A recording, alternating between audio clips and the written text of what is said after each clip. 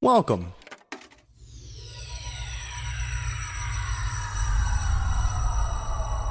to Arcade Audio.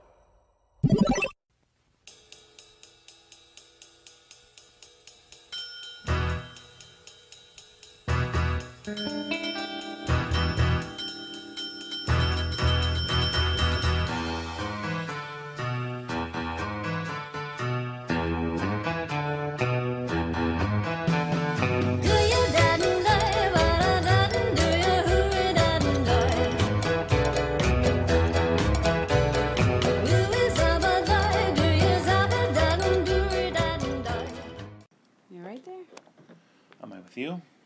Hello and welcome to this week's episode of Married with Movies. I'm one of your hosts, Samantha Mullet. Sitting next to me on the couch is your other host, my beautiful husband, Chris Mullet. I thought I dropped my bottle cap in the cup holder. Who calls it a bottle cap? This is a bottle cap. What the fuck would you call this? A lid? What is this? What is this? Just a cap. What is this? I'm just trying to What is this? No, answer it's what. It's a bottle. Yeah. So this would make it a water bottle cap. So you added a word to it? Just trying to fuck with you, man. Oh, I've been fucked with enough, all right? It is October 30th. Happy Halloween, a week late when you're hearing this. We celebrated Halloween last week. Happy spooky season. On the show. If you're new here, every single week, my wife and I talk about a random movie, our massive movie collection. We also talk about our lives, talk about the world, we talk about whatever we feel like talking about.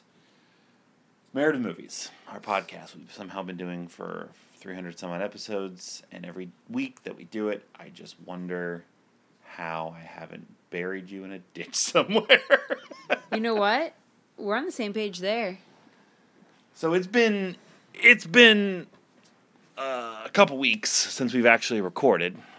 Why is that? No, like a week and a half. Why is that? So I've been busy. What have you been up to, buddy? I flew up to Ohio. What? In the middle of a pandemic, and Why? moved my mom from Ohio to Florida. Why? Want to give a shout out to the airlines and the airports. It was maybe like the easiest airport experience of my life. Really? Man, we got in and out like you wouldn't believe. A fucking TSA.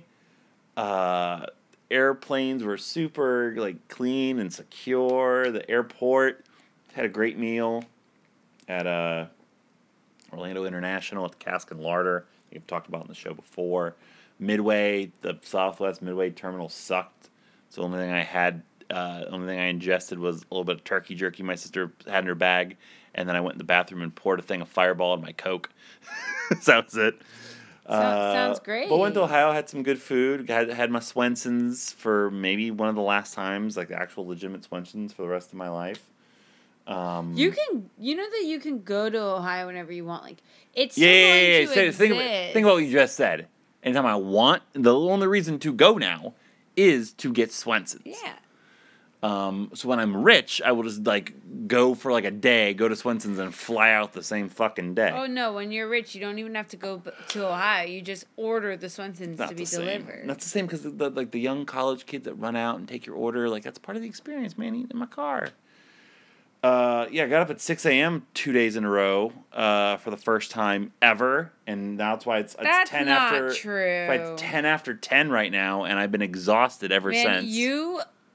The last 2 nights, you have fallen asleep before I have. Yeah, it's. And that is. Thank God that by the time you're hearing this, I'm back to normal because Tope was here. I'll be staying up late. Yeah, because Tope doesn't sleep. Yeah, it's true. But yeah, it's really tired me out. It was a lot of lifting on the first full day that I was there. Because when I got in, first thing I did was I need food. So we walked to Romeo's Pizza, one of my favorite pizza places in the world, and enjoyed. And then just drank half a handle of Crown Maple. That was several years old. It was a gift my sister gave my father for Christmas when we still lived in Gainesville. That's how old that Crown Maple is. Go Gators. The actual moving day, I climbed 13 flights of stairs. One of those flights of stairs was carrying an elliptical machine, which is being pressed into my chest plate.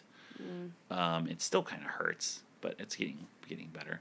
Did about like 15,000 steps almost 7 miles. My sister and I also drunkenly played basketball for an hour and a half at the hotel we were staying at that night.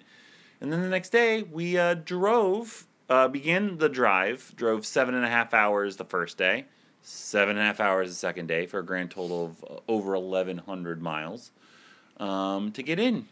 And now my mom's staying at a hotel for 60 days until we can find her a place to live.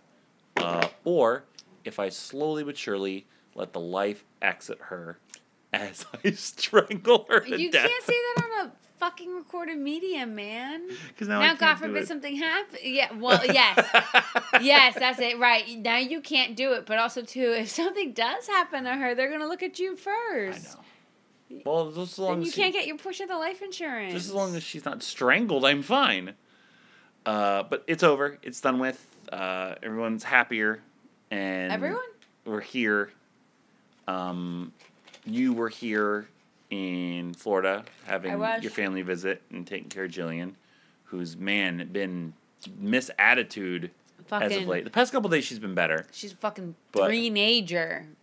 about to be a four-nager. But Man. we had a couple bad days where she just wouldn't Kids listen. suck, bro. No, I love my daughter more than anything. She is the reason I get up in the morning. She's the reason I do what I do. Okay, she wakes you up. Well, yeah, she, mommy, and then that stupid fucking cash register. Okay, I look. can't wait to make that disappear. Remind me Jillian? tomorrow. I'll throw it away. No, she really loves it. Jillian is a big girl. She's in a big girl bed, so she can get in and out of it by herself. And we've trained her to, when you wake up, just start playing. You don't need to call us. And so she does. But we have her baby monitor still. And so she starts playing with this cash register. So I wake up to beep, beep, beep, ka-ching. Beep, beep, beep, ka-ching. And it's so obnoxious. It's like the stuff of nightmares. It's so obnoxious. So yeah, I would say make it disappear, but I love her so much. I don't want you to make her sad. She'd be so sad if she didn't have it. I know. She has been a little bit of a, no, I don't want to. Like, she's getting, I don't care. yeah, she's getting tone, and thankfully the past couple days she's been good. So hopefully next week we'll have a report on how trick-or-treating and everything went. In my travels, because I needed anything to do at the nights when I was down being in the car with my family and driving and whatnot, I had the wherewithal to download some movies. So I watched 2 movies, one on the plane on the way up to Ohio and the other in one of the hotels one night. Would have watched more, but I, again, just fell asleep too early and also forgot there was a wrestling pay-per-view one night. So on the plane up to Ohio, I watched On the Rocks, the new Sofia Coppola movie that's on Apple TV, starring Rashida Jones and Bill Murray. And it was the most adequate movie I've ever watched in my entire life. It is very basic. There is nothing wrong with it besides the fact that it is just existing. It is just, it's got, Bill Murray's great in it. Rashida Jones is very good. Damon Wayans. Marlon Wayans is very good. Jenny Slate is very good. There's nothing wrong with it. It just, I was watching and I was like, is something else gonna happen here? Yeah. And then it just doesn't. So, you know, we've covered a couple Sofia Coppola movies on the podcast. Lost in Translation, I love. Bling Ring's one of the worst pieces of shit I've ever watched in my life. This definitely is right in the middle of those two. So there's not anything that I can say about On the Rocks except it's just right in the middle. So check it out, I guess. I don't know. It's free. If you have Apple TV, if you fuck want. it. And then, finally, I almost didn't think I was going to do it. On the last night, I watched Borat, subsequent movie film, which I was stoked to see. And I was surprised you didn't want to see. You're not a big Borat person. Which is strange because I'm a really big Sacha Baron Cohen fan. I think I will happily rewatch it. So I loved it. I never really liked the character of Borat in particular. I liked his other characters. And I like him when he's like, You don't like in Borat other because stuff. he's anti-Semitic. well, that might be part of it, yes. So you need to watch this because it's great. It Okay. is. I'll happily rewatch it with you. It definitely is not as laugh out loud as the first one. Also, maybe because I was watching it at 10 o'clock at night as my mother was like half asleep sitting up in a bed Man. There is plenty of moments where my jaw just dropped, and I recognized like the excellence that I was watching. It's very surprising. It's also heartfelt in a couple spots, which is also new for this type of character. It doesn't shy away from its intentions and its purpose, though. The lead actress in it is phenomenal and is getting some Oscar buzz, and I think it's well deserved. Oh, wow. So she steals the movie away from Sacha Baron Cohen, because also she's relied on a lot more, as it was harder for him to do some things. There's some genuinely amazing people in it. There's some bad people in it as well. Even some of the bad people, though, have some redeeming qualities, and it's like, man, it kind of was like, for as bad as it shows the state of the world as we are in, it did make me feel a little uplifted and promised at the end of, things are not completely bad. So definitely check Borat out. Yeah. Have you been doing anything? No. No. No, I haven't really been able to. That's fine. Just checking. What did we watch? My parents were here and we watched a movie with Jillian. Oh, was it? Did you say you watched Trolls, or No. you watched? Watched You watched Toy Story. You watched Toy Story 3. Oh, yeah, we watched Toy Story 3. Yeah, that's why My she's been. dad had not seen it. I know she's been addicted to her Lotso in her room, which is weird, and he's like the bad guy, but we've told her he's a good Lotso, so. Yeah, but yeah. So I rewatched that. Bawling my fucking eyes out, hysterical, because that's what happens when you watch that movie. Yep. And I think that's it. Well, you have watched something else. It was the movie we watched yesterday. Our random selection that I drew out of the box. 4 Rooms. Let's go ahead and get into it. It is your turn to read the box. Of course it is. There you are. Go right ahead. Fantastic. Luckily, you don't have to read all the people at the top. Excuse me. Can you let me get right in your face and be obnoxious as you are to me? And you may go on. I need some water first. I don't get that close to you. Yes, you do. Are you kidding me? Only because I've got bad eyesight. I have to make sure that you're You have reading the words contacts correct. in. Still have bad eyesight. 4 Rooms. I would be so mad if I messed it up again. I thought you were going to. I'd be so 4th upset. Rooms. 4th Rooms. Comedy, confusion, and chaos. Compliments of the house. It's hard. The glare. It's I hard know for me the to glare. see. It's hard for me to see. There's not a lot of light. Okay, so we both here. will be able to see. Okay, I got it. So we Go. both can't see. Go. This is so fucking weird. Why is this the quote? Antonio Banderas is hilarious. Hilarious, says Roger Ebert, Chicago Sun-Times. Daddy, Antonio Banderas is hilarious. Yo, fuck you, Roger. That's such a weird quote. It's the only positive quote I that guess came out of the that's movie. so weird. Don't miss the fun in this hilariously sexy comedy that has Antonio Banderas, Once Upon a Time in Mexico, Madonna, Swept Away, and a sizzling all-star cast checking in for laughs. That's all that they could say. Mm-hmm. It's the highlights. It's Ted the Bellhop's Tim Roth Pulp Fiction, First Night on the Job, and the hotel's very unusual guests are about to place him in some outrageous predicaments. It seems that this evening's room service is serving up one unbelievable happening after another. Also featuring Marissa Tomei, Cyrus, 4 Rooms is a wild night of highly original comedy entertainment you'll enjoy without reservations. Man, this movie has some really weird. So, like, Swept Away is one of the worst movies ever made. And it's not the only thing Madonna's been into Marissa this Tomei point. has been nominated for multiple Academy Awards, and they quoted her in this weird, like, John Well, C. okay, Reilly, okay. Jonah Hill movie. Okay, to be fair, this movie came out in 95? 1990. Yeah, but they made this Five. DVD in 2011. You could have the This is- Wrestler. My Cousin Vinny. Like, My Cousin Vinny, she won an Academy Award for it. Also, she's in this movie for a whole 2 minutes. It's very. It's a strange. Well, get ready for us to talk wacky and strange for a while. So, I've never seen this. So neither And had neither I. have I. And- my best friend and fan of the show, Carly Coffey, said that she is very excited for us to watch this movie because she said it's really quirky and really weird, and she thinks that we would enjoy it. Well, let's get into it.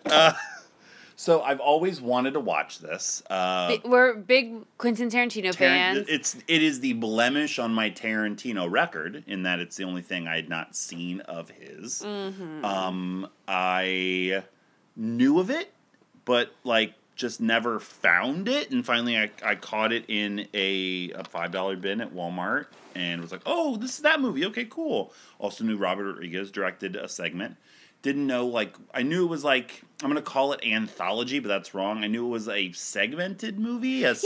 Not a sketch movie. But it kind of lends itself to the beginning of, like, what I know Tarantino for. Like, how, for example, Pulp Fiction is split into chapters.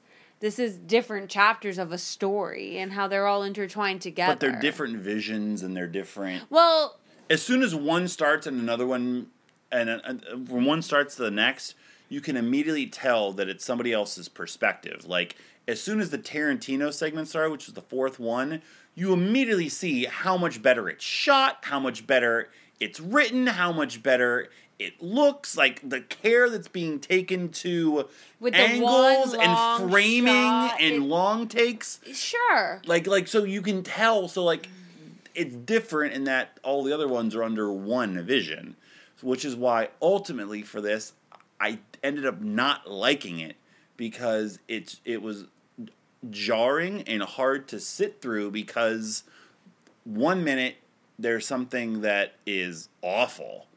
And then 20 minutes later, there's a segment where it's like, oh, that wasn't that bad. Like, it's so uneven. So I didn't know what to expect with this. And I was like, what is this? And I was really upset because this cast, if you look overall at the cast, right, from all four of the segments, it's fine. It's not like some amazing epic cast. But I feel like you're anticipating some, like, killer things, but like you said, like Marissa Tomei, she's in it for like 2 minutes. Yeah. Like Madonna is one of 5 very forgettable performances. Yeah. In it, I think I'm fine saying this. The most memorable performance in that first segment is Ione Skye's boobs. Is like the only thing you remember about that segment at all. I think that's fair, and that's not me being like a piggish man. I'm just saying, like, it is. They're out the whole time, and it's the only good part of that segment, which unfortunately we have to talk about more. So, but yes, but I mean, I think like with the caliber of people, like you have Antonio Banderas, you have Madonna, you have. Oh, wait, those are the only 2 people they mentioned on the back of the box by name. Oh, and no, they mentioned Tim Roth. They mentioned... Right. Yeah. No, and Marissa Tomei. That's all that they mentioned. I was going to say Jennifer Beals is a name. Right, Jennifer... Yeah. Ione Skye was was like an actress in the 80s. She was in Say Anything. Sure, yeah. A legend. Yeah. There's later on, like, Alicia Witt was in a bunch of things. Yeah, she was. Tarantino. Former LVP of the show. Yeah.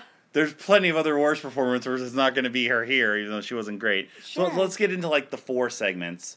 So I'm on the record saying that I did not like it. Did you like it? So I am actually drafting a text to Carly and said, I think I liked it. Like, I think I did. Like, I'm still processing it. Wasn't expecting it. Here's my blanket statement. But I think I liked some of it.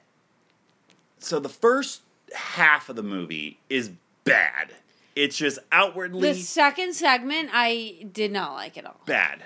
I didn't like the first segment at all either. That was fine for me. The first 2, and again, we'll drill them down a little bit more here in a second, are just done by not talented people.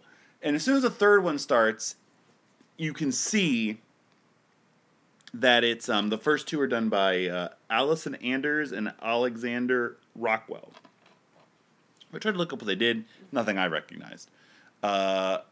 Once the Robert Rodriguez segment starts and you see Antonio Banderas It's quirky. Like, it honestly reminded me, having seen a couple of the Spy Kids movies, like, it very much is in that realm.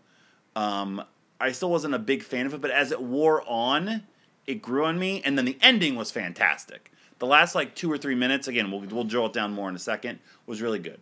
The fourth segment is just pure Tarantino from beginning to end, and is by far the best part of the movie.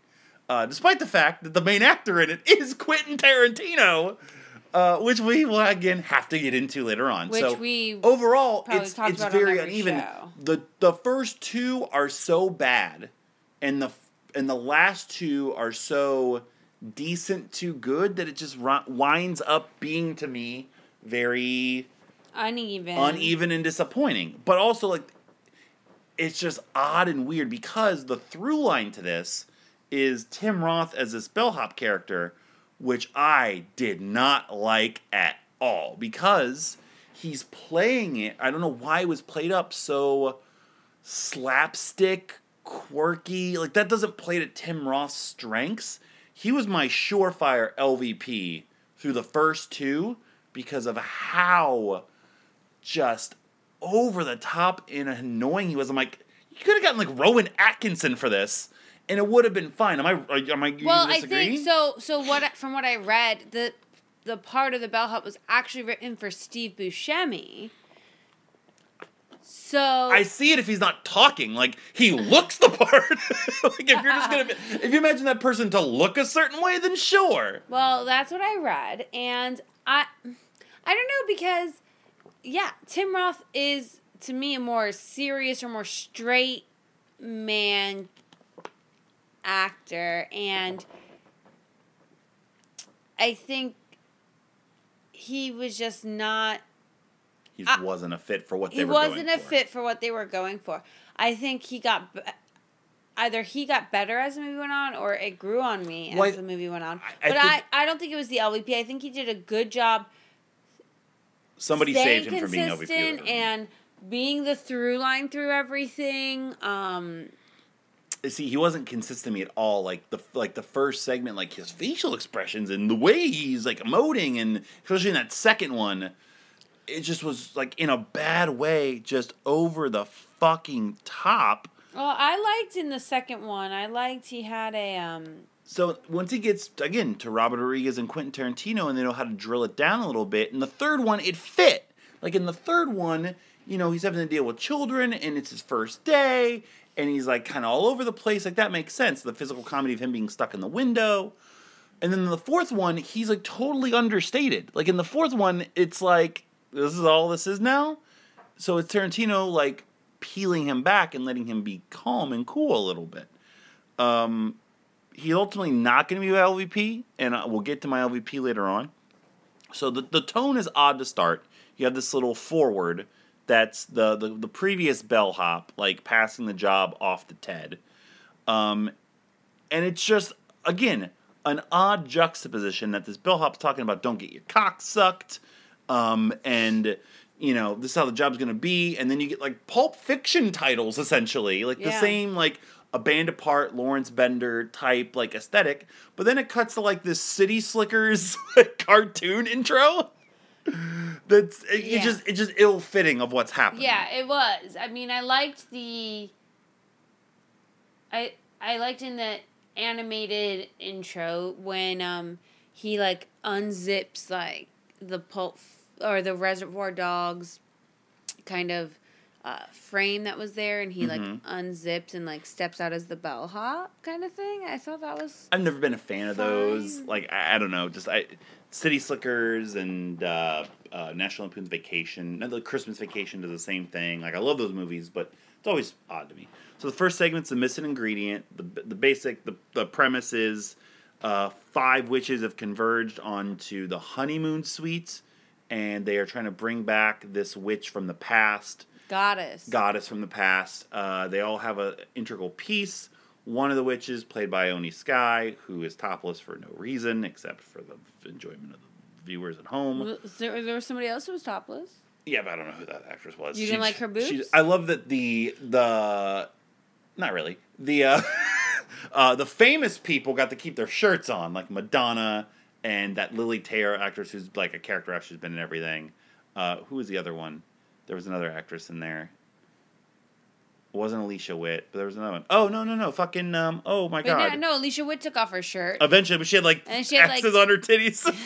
Masking tape on her boobs. No, God. Oh no, it was Valerie Giacchino, whatever. She was in Hot Shots. She was in Scent of a Woman. She's like an Italian actress. She's been in a bunch of things. Ione Skye was supposed to get sperm. She swallowed it. So now she has to get it from somebody else in an hour. She sleeps with the bellhop and they get it. Again, just it's an odd tone. Like Tim Roth is all over the place, being over the top. Madonna at one point like growls like a tiger. And early on, I'm banking on Tim Roth because hey, it's Tim Roth. I mean, fucking Reservoir Dogs and Pulp Fiction. But then I was sitting thinking about him, like he's also was like in like the fucking Tim Burton Planet of the Apes. He's in that weird Fox Lie to Me show. Like he's been in plenty of crap. Keep getting them. Keep getting them fucking checks, Tim Roth. Keep getting them checks. So yeah, it was all the segments are like 20 minutes, not even. The movie was like 97 minutes, so it's like 15, 20 minutes. Yeah. And it just drags. Like they fuck, a witch comes back. It just Goddess. She was a goddess, whatever. Look, I just didn't know that I didn't know that there was any like supernatural elements to this movie. So I just was going into it thinking one thing, because Quentin Tarantino to me more doesn't necessarily do like anything like science fiction-y. He does more like historical fiction and like, historical alternate reality fiction. Well, yeah. Yeah, that's kind of what...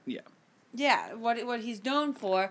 So, this was out of left field when I'm thinking it's going to be like Quentin Tarantino-esque, and it starts with like the titling, like the chapters and stuff. I'm in one mindset, and this was completely opposite of what I was thinking. So, I didn't think it was terrible. Did you know which segments were which when you watched it, or did you, after the fact, then pull it up to know? Like, who did what? Like, each of the four, like, who directed and wrote. Well, no, because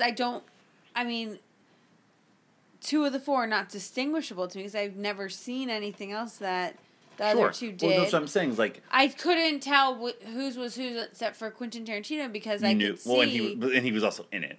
Yeah, he was in it. Yeah. I knew it was his own thing because I'm like, curious. Only Quentin Tarantino and Chris Mullet write parts for themselves in their scripts.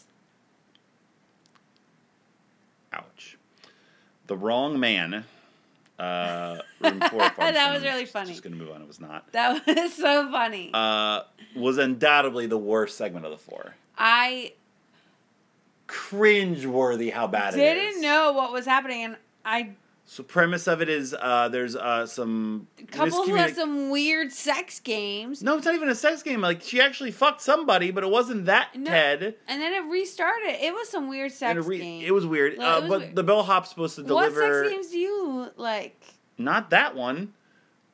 Oh, let me cross it off. He's supposed to deliver ice to a party in room 404. He goes to the wrong room because one of the final number gets like knocked off at some point, and this guy is like threatening him with a gun and angry at him because he slept with his wife. His wife is Jennifer Beals.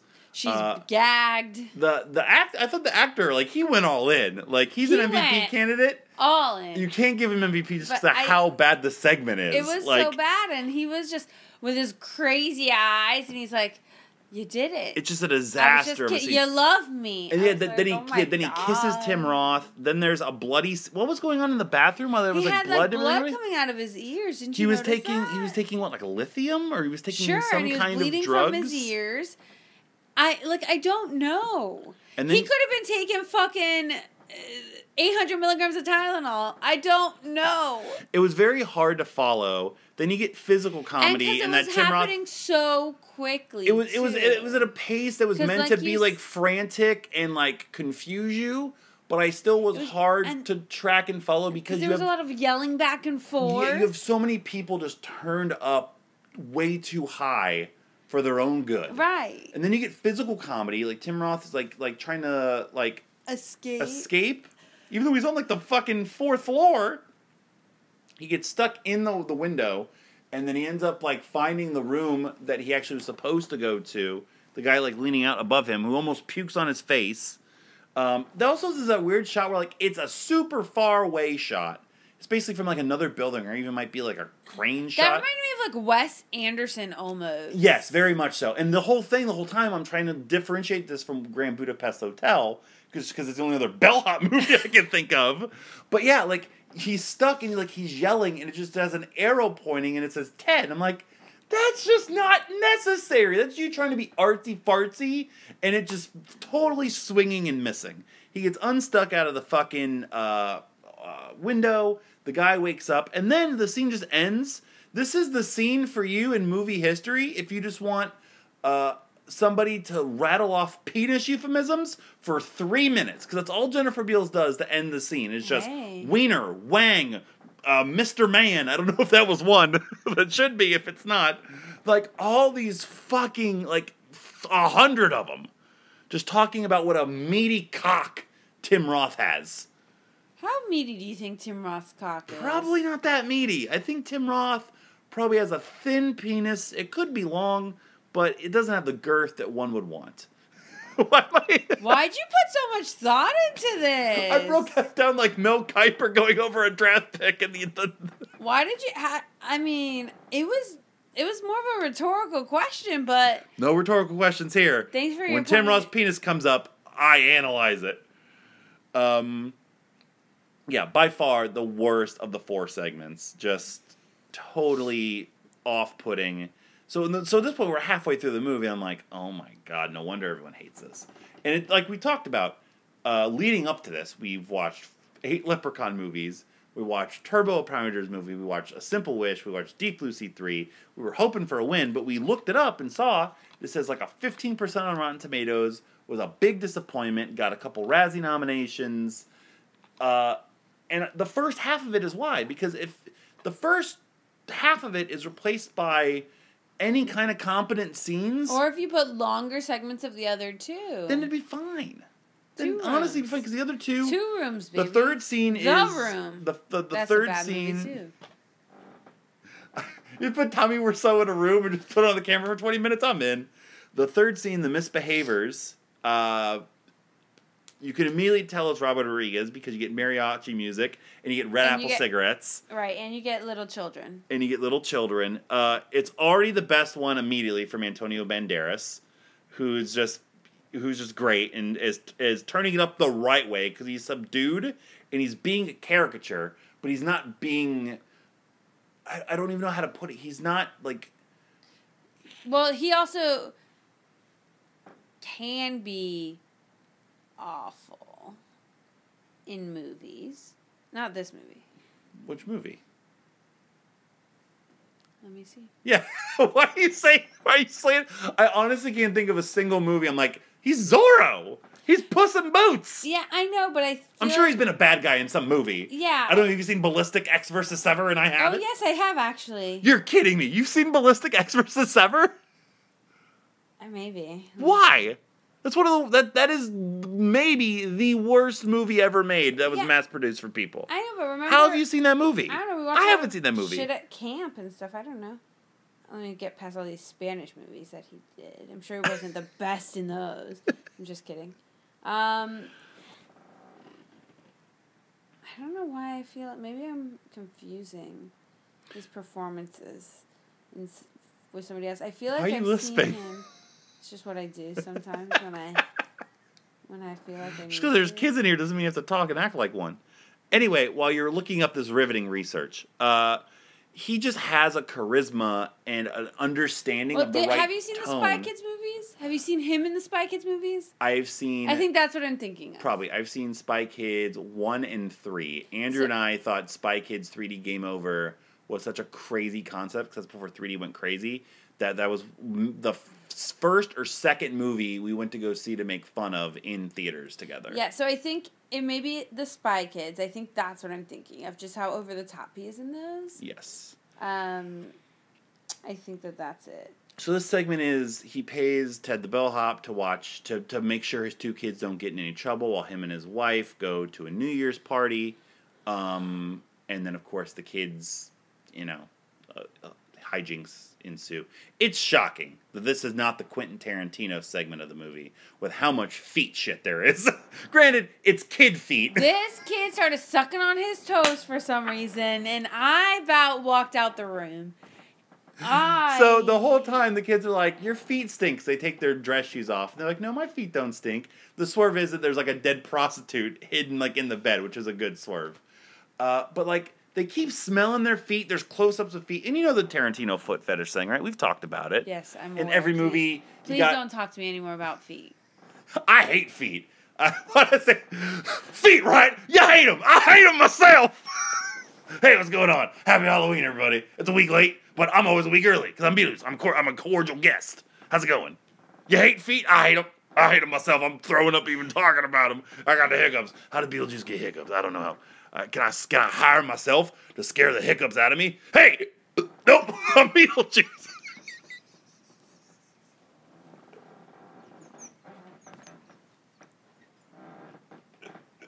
Oh, God! Oh, boy! This might be a while. I'll scare anything you want me to scare, and I'll burp anything you want me to burp. I'll even shit on a dog! I can't breathe. Oh. I can't breathe. So, ma'am, how'd your husband die? Well, he was trying to do a Beetlejuice impersonation, but then he started burping. Yes, okay. Oh, yeah, got it. We got it. Suicide. What's a weirder phrase? Sand feet or feet worms? Oh, my God. Feet worms. Feet worms? Feet worms, Barry Windham. This kid just starts sucking his own toes. Is really what we need to get into here. This 10-year-old little like Hispanic kid just sitting on a bed just sucking his toe. And it's like, ew, I don't want to see that shit. Come on. Oh. Yeah, it was really, really weird. But this segment just had like a fun flavor to it. And it snowballed wonderfully. Yeah, like they draw the like escalation was good. They draw like a target on like this painting, and they're trying to what were they throwing? What were they doing? Hypodermic needle. Oh, a hypodermic needle. That's right. That they found.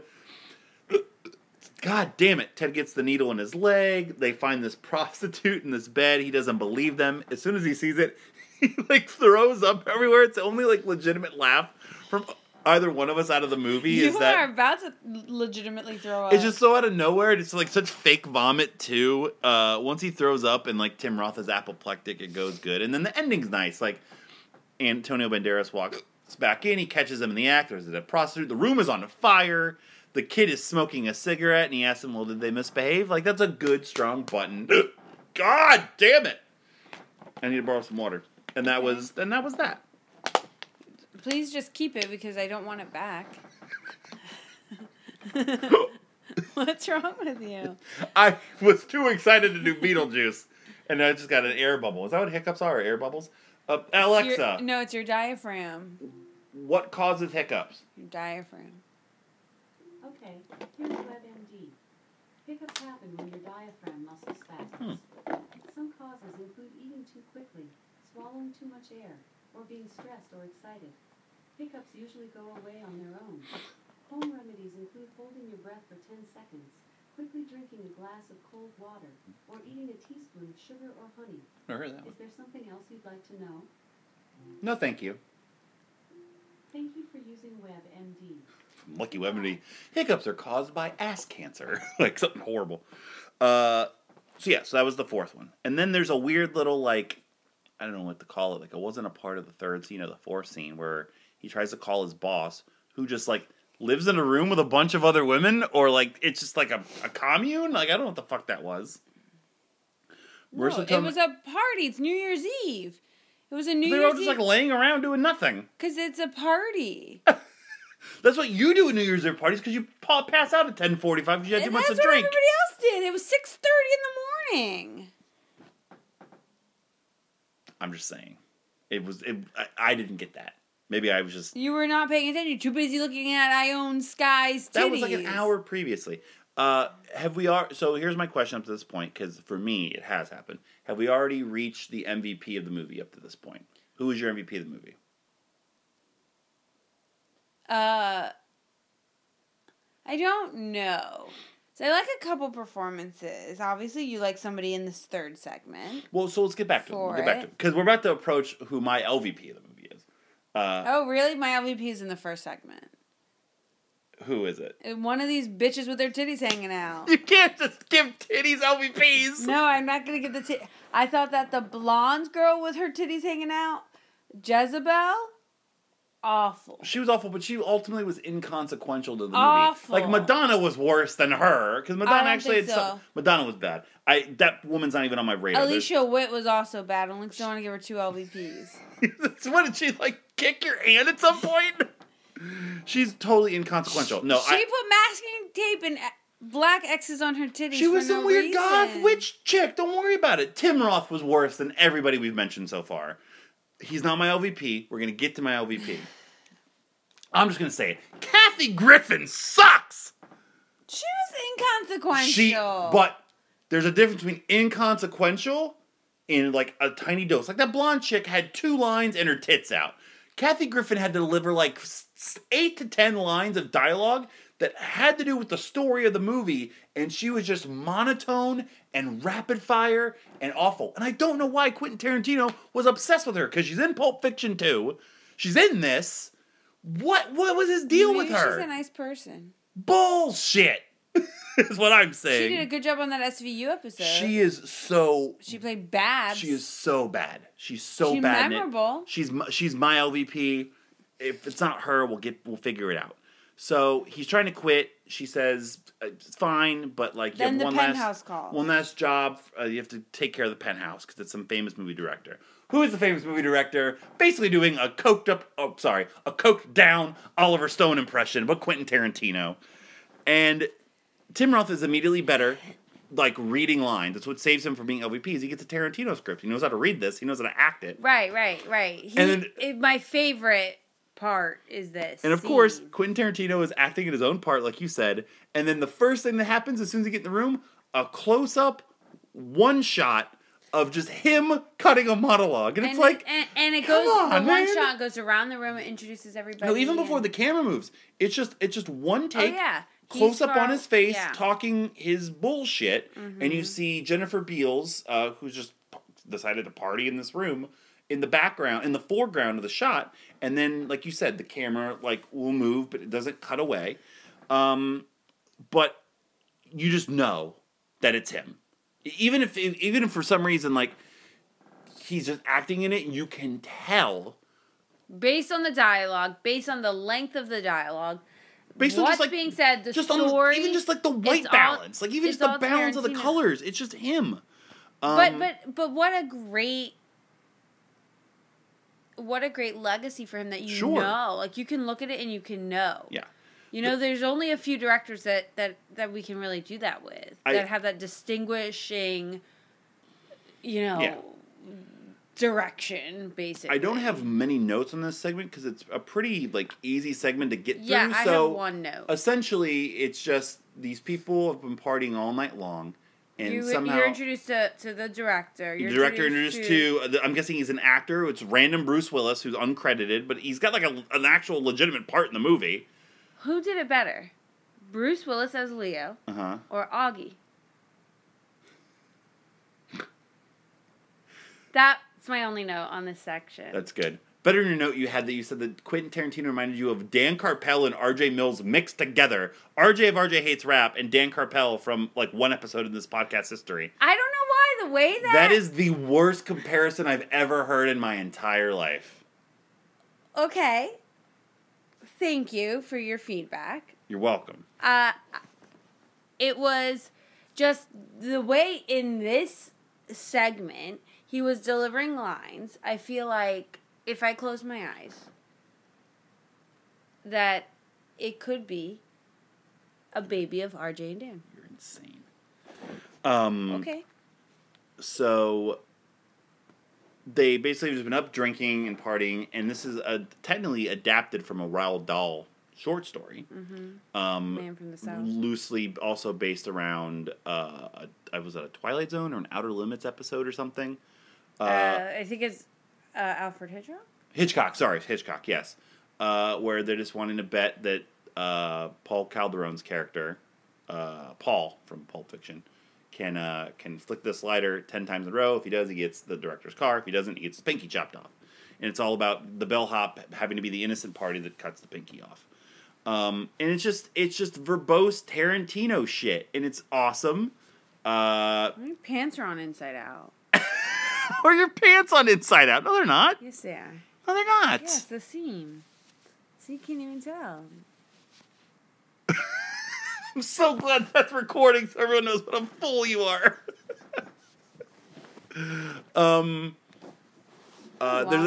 When they're going through like all the supplies that the bellhop had to go up, you get also something I just noticed that Tarantino has been addicted to this whole time is donuts.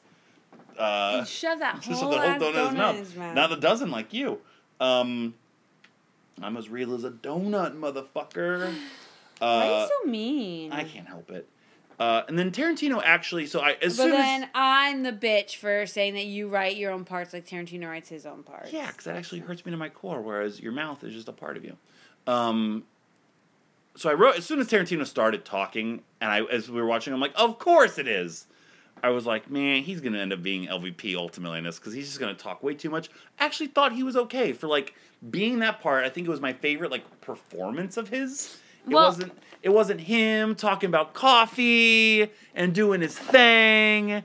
Fuck you to the teacher that made me do that monologue in college. The teacher didn't make you do that monologue. You got to choose. No, I did not. I did not choose that monologue. Don't even put that on me. I didn't.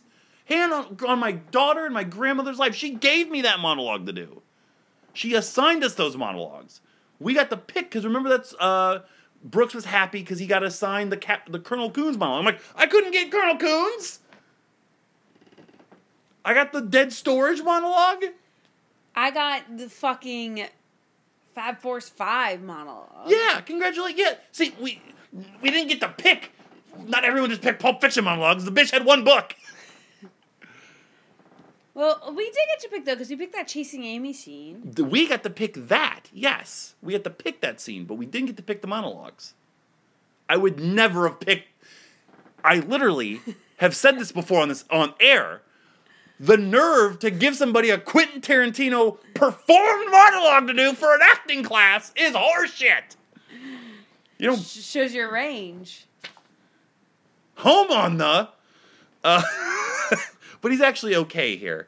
The situation is great. The payoff is awesome because it's all this build up, and then one First flick of the ladder try. doesn't work, and just a quick cut, pinky off, and then like the fallout, and then you get to see over the credits like, you know, just everything that happens. It's really a tale of two movies. Like the final half has good endings and good voices and good characters. The first half is just a mess.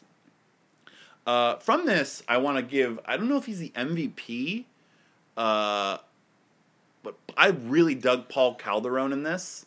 I haven't really seen him in much else. Of course, on the Pulp Fiction episode, we talked about how he almost took Jules from Samuel L. Jackson, because in their first reading, the part was written... Actually, it was not written for Samuel L. Jackson, technically. I don't think we've talked about this since I listened to it. So, want to give a shout-out to another movie podcast that way more people listen to, The Ringer, on the Ringer Network, The Big Picture, and The Rewatchables. Both podcasts that Sean Fennessy and Chris Ryan and Bill Simmons are a part of. And on The Rewatchables last year, I think, or earlier this year, they had Tarantino on for a series of 3 movies, and they did King of New York, and he talked about Lawrence Fishburne, and how Lawrence Fishburne at the time was like going to be like the next like big black actor, off of Kings of New York and things like What's Love Got to Do with It. And he was initially the one that was offered Jules in Pulp Fiction, and like a big reason as to why Tarantino wanted to do that movie, or like why he wrote that movie, was to work with Larry Fishburne. And ultimately, I forget what happened. I think he did something like a little bit more big budget or something that wasn't as a success. So he ultimately was like, oh, well, then it's got to be Samuel L. Jackson. Jackson goes in, does the reading, kind of underwhelms because he just assumed that it was written for him and that he got it. Paul Calderon comes in here and fucking crushes it. Like, does a great job. Tarantino's surprised, so he has Samuel come back and's like, can you do this again? And then Samuel Jackson finally nailed it there. That's why Paul Calderon got Paul in like the little bit that he gets because of how good he is. So you get to see him do a little bit more here. I thought he was great. Just like such a charismatic presence, funny guy, kind of outlandish in the right way. I really dug him. I ultimately didn't write him down as an MVP. But you could talk me into it if you don't have somebody else. Did enough. Yeah, I mean, but who really does enough in this? You know what I mean? There's only one person that really does enough, and it's Tim Roth, and it's not him. So who is your MVP? You mentioned that you had somebody, I thought. I thought Bruce Willis did a great job. I really just loved it. I thought he was because good. He had so much intensity, and I don't know. I think I just always like watching Bruce Willis do things. And before a certain year, yes. Have we watched a movie of his where we're like, it's Bruce Willis, whatever? Except for Ocean's 12. What the fuck was he in Ocean's 12? He was himself. Oh, yeah, that's right. He played himself. What's the problem? After the year like 2004, Bruce Willis is just... He stopped giving a fuck. Yeah, he's awful. Well, no, I mean, we talked about him when we watched but even Split and... Yeah, but even in Glass, like, he's kind of phoning it in a little bit. Like, you know, like... Well, yeah, I think we talked about that. Yeah. But early, like, 90s Bruce Willis, I can fuck with. My MVP was going to be Antonio Banderas, just because I think that character commanded enough, like, presence and attention. I mean, he got the quote on the back of the box indicating that he was hilarious. But I do like the part where, like, they left the room when at the very beginning when they were leaving the kids alone to watch TV. They left and he came back in, and then the face. Yeah, he has really good facial expressions. Because, like, I get that as a parent now. I got to tell the story real quick about facial expressions as a parent. Go ahead. All right, we're getting ready to record. It's late. It's like what? 9:30 or something. Now. But it was like 9:30 and Jillian's still awake, and then Jillian starts crying, and Jillian wants mommy, and we're telling her no, whatever. We keep going back and forth. Finally, she's like hysterical. I go upstairs, and Chris says to me before I go up, you know, make sure that she knows that you're angry. So go up there. I got ready. I'm like, Jillian, I'm very angry with you. And she's crying. She's like, no, you're not. I said, yes, I'm very angry with you. She said, your eyebrows say that you're not angry. And she, like, moves them. She's like, they're like this, and they're not like this. And I move them into, like, a scowl. I'm like, I'm angry with you. And then she's like, no, you're not. And she, like, pushes them up on my face. And it was so hard to keep a straight face and not start cracking up. I get that she's getting wise. I get that Antonio Banderas. He was good about, like, being intense, but then he also, like, the way, like, the volume of his tone and just his overall demeanor, just, it was the definitive turning point to me of the movie. I also really liked the little girl. She was really good. She apparently, like, finished second on some important, like, internet reality show. I don't know if that's a thing or not, but, she was a good kid actor that we don't get a lot of. So she's not my MVP. I just want to point it out. I also did like the guy that was Siegfried in the second segment. He gave it his all with the shit that he was given, but ultimately, again, not my MVP. So what are we going with here? Excuse me. I'll give it up to you. I mean, okay. I think that Antonio Banderas did more for the overall scope of the movie than Bruce Willis did. Okay. Because also Bruce Willis, like, he's off screen a lot of it, just like yelling on the phone. You just want to give it because it reminds you of Augie. It's true. It does. Whereas Banderas to me is, I think, by far the best part of the movie. Yeah, but I think that you've given Tim Roth too bad of a rap on this. I honestly don't think I have. I think you have. I think he did a good job at reacting to these absurd things and being mostly straight through it. He's nuts. Over the top at the beginning, I think, because that's what he thinks the bellhop needs to be. He's over the top in the third segment, and it's appropriate to me because there's a dead body in the room, and the room is on fire, and he's funny. The other two, like I said, he's like, it's Mr. Bean. It's fucking like Zucker Brothers, like slapstick in a bad way. And it just rubs me so wrong that he was the first person I wrote down. And I thought it was a cinch until I really thought about Madonna, until Kathy Griffin came on my screen, and until I saw Quentin Tarantino. But it's definitely not Tarantino because I think he did a good job.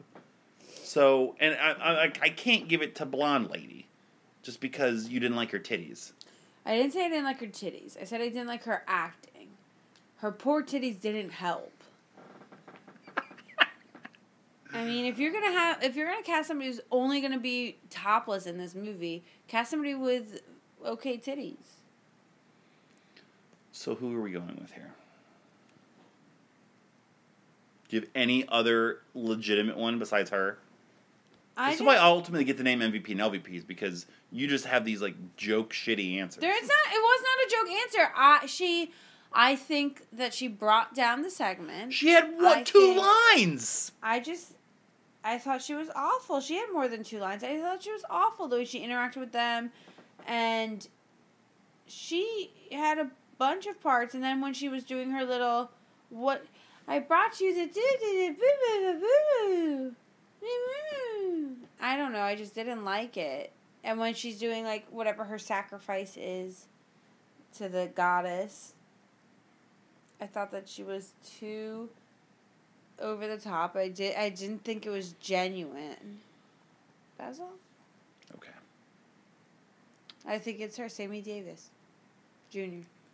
Her name is actually Sammy Davis. I know it's Sammy Davis. Oh. The third. There's no way for me to convince you otherwise. You can't. Keep going. Think about, in those first 2 segments, no matter how poorly written they were, if it were, let's say, Buscemi. Like, if it was Buscemi, it'd been better, right? Even if it was somebody like, like a Christian Slater, or a Gary Oldman. I'm just maybe true romance actors at this point. I think that Roth was a detriment to the movie. My vote is still Kathy Griffin. My vote's still Kathy Griffin. Oh, God, I almost immediately started hiccuping again. And you sounded more like Dr. Teeth than Beetlejuice. Greetings and felicitations, everybody. Dr. Teeth here from the Electric Mayhem. What's going on? Happy Halloween. What we talking about today? The movie 4 Rooms. Oh, okay. What's that about? Have you ever seen it? No. It's got some women without shirts on. Hey, now, I gotta get out of here. I got warrants. You don't like titties? No comment. He's gone. He's a nice man. He doesn't like to talk about women. He's a Muppet. He's a nice Muppet man. I mean, what are we doing here?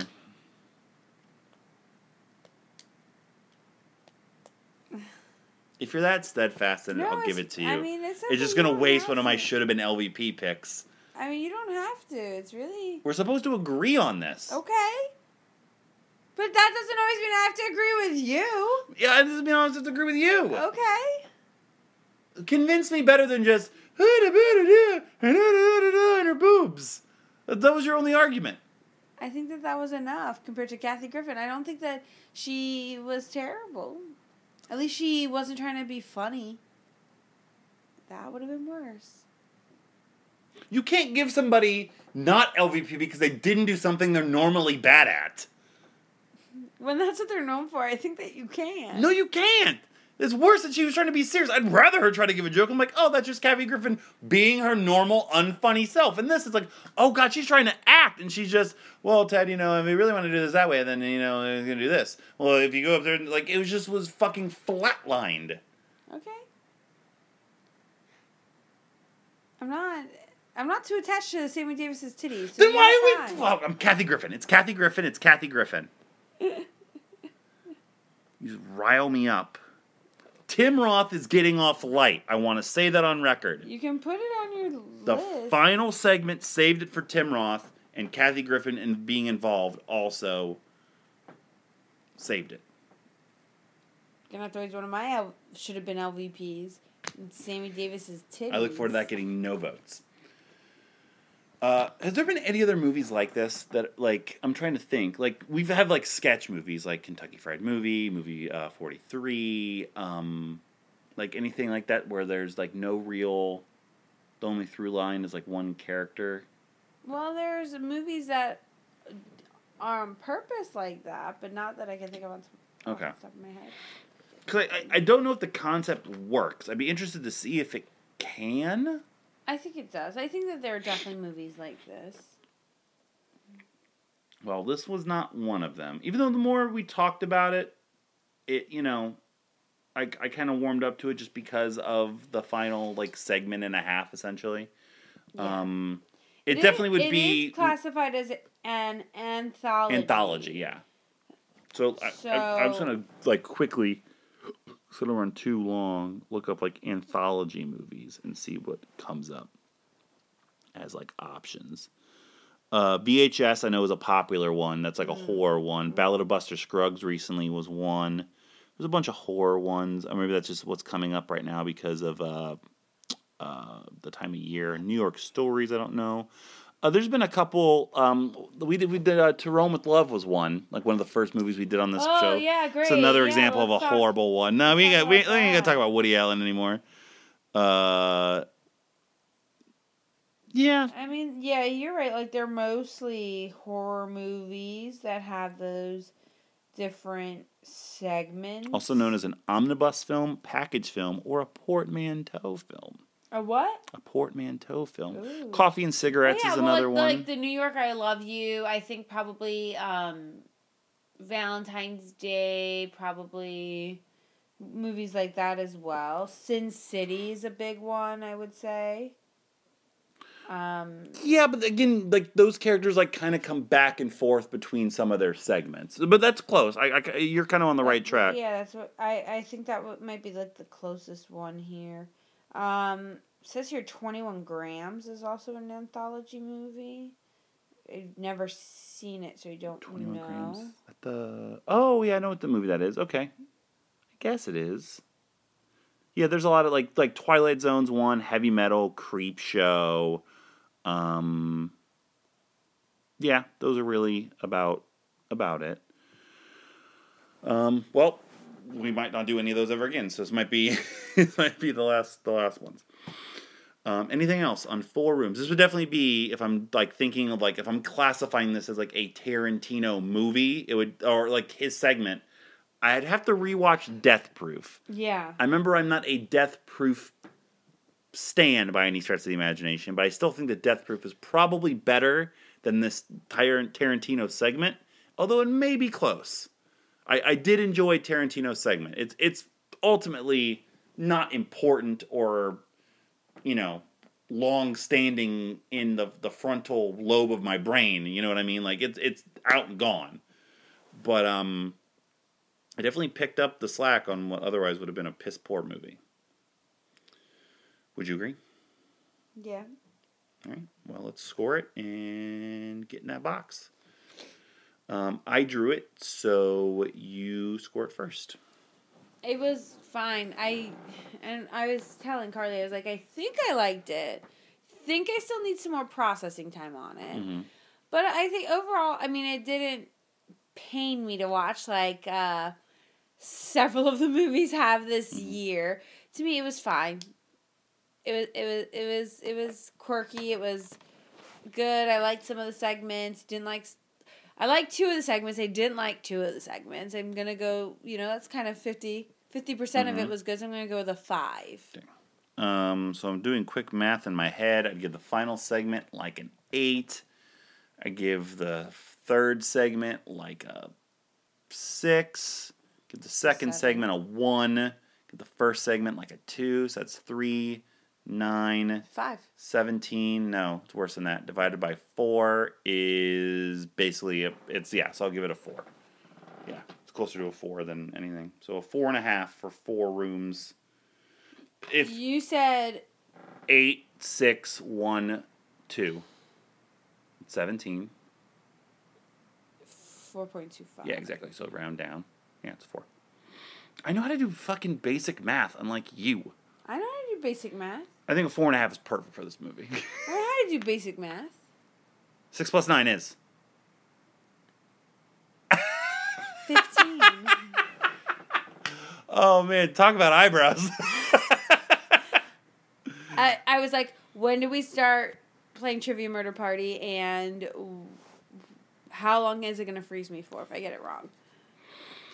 All right, so next week. I also use a calculator for everything. Next week, my nomination, Tropic Thunder. Then we can stop kicking my bottles. I want to get this one. Also, don't do feet. We just talked about fucking kids sucking toes, man. I'm going to hit your foot. Tropic Thunder. Then Cinderella. Stop. Then This is 40. Then, I believe it's going to be our last random movie out of the box for the year. Oh my goodness. Because then the holidays and your birthday and stuff start. What are we hoping for? Just something I can watch. Something good, decent. Oh my. I'll fix the box. Just what is it? Just say it right away. The Killing. Ooh, I think that is a Hitchcock movie. If I'm not mistaken, it's the one I'm thinking of. It's like an early Hitchcock movie. The Killing. Oh, no, it's a Kubrick movie. Even better. Cool. 1956 Stanley Kubrick noir. Hell yeah. I am all in favor. I believe that's a Criterion.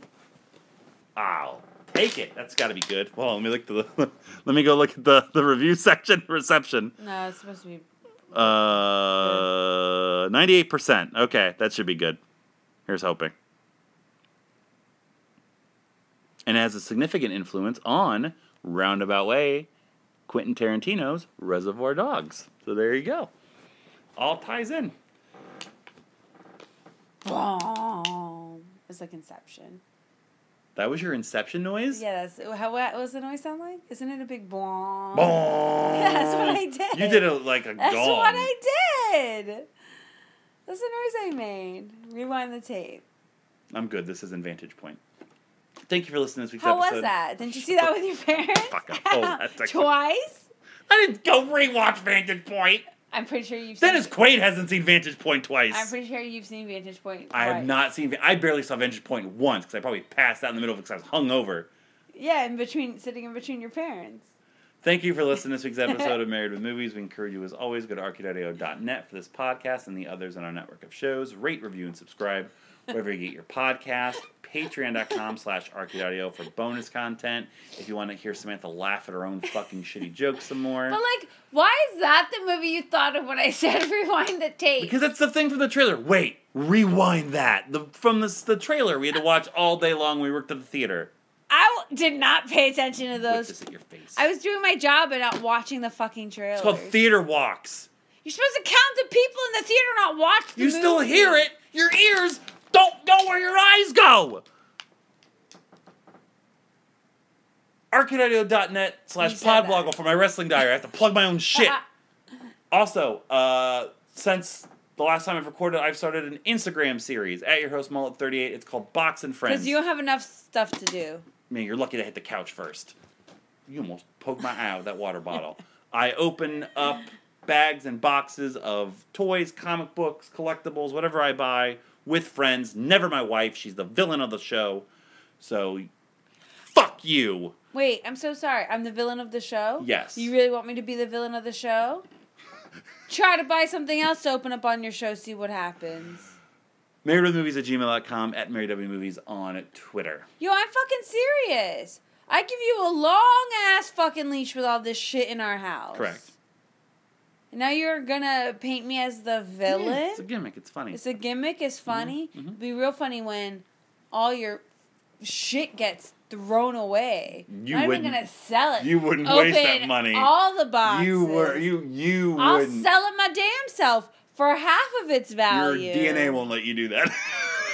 I'll sell it myself for half of its value. You wouldn't. You want to bet? Fine. Take food and clothing out off of our daughter's body and mouth. You're not selling it right now anyway. No, but this is towards her future. when When it's worth more money. her future when just like that's who else said that? Hmm. That man in the divorce when he's counting out the fucking Beanie Babies on the floor. They didn't have any kids. They had Beanie Babies. Mullet, This is Mullet. signing out for this week's episode of Married with Movies. We'll catch you next time on our couch. Flash the movie. That guy wasted all his money on those like 1997 New Balance shoes he was wearing. Pot meet kettle. bitch. I didn't know what else to say.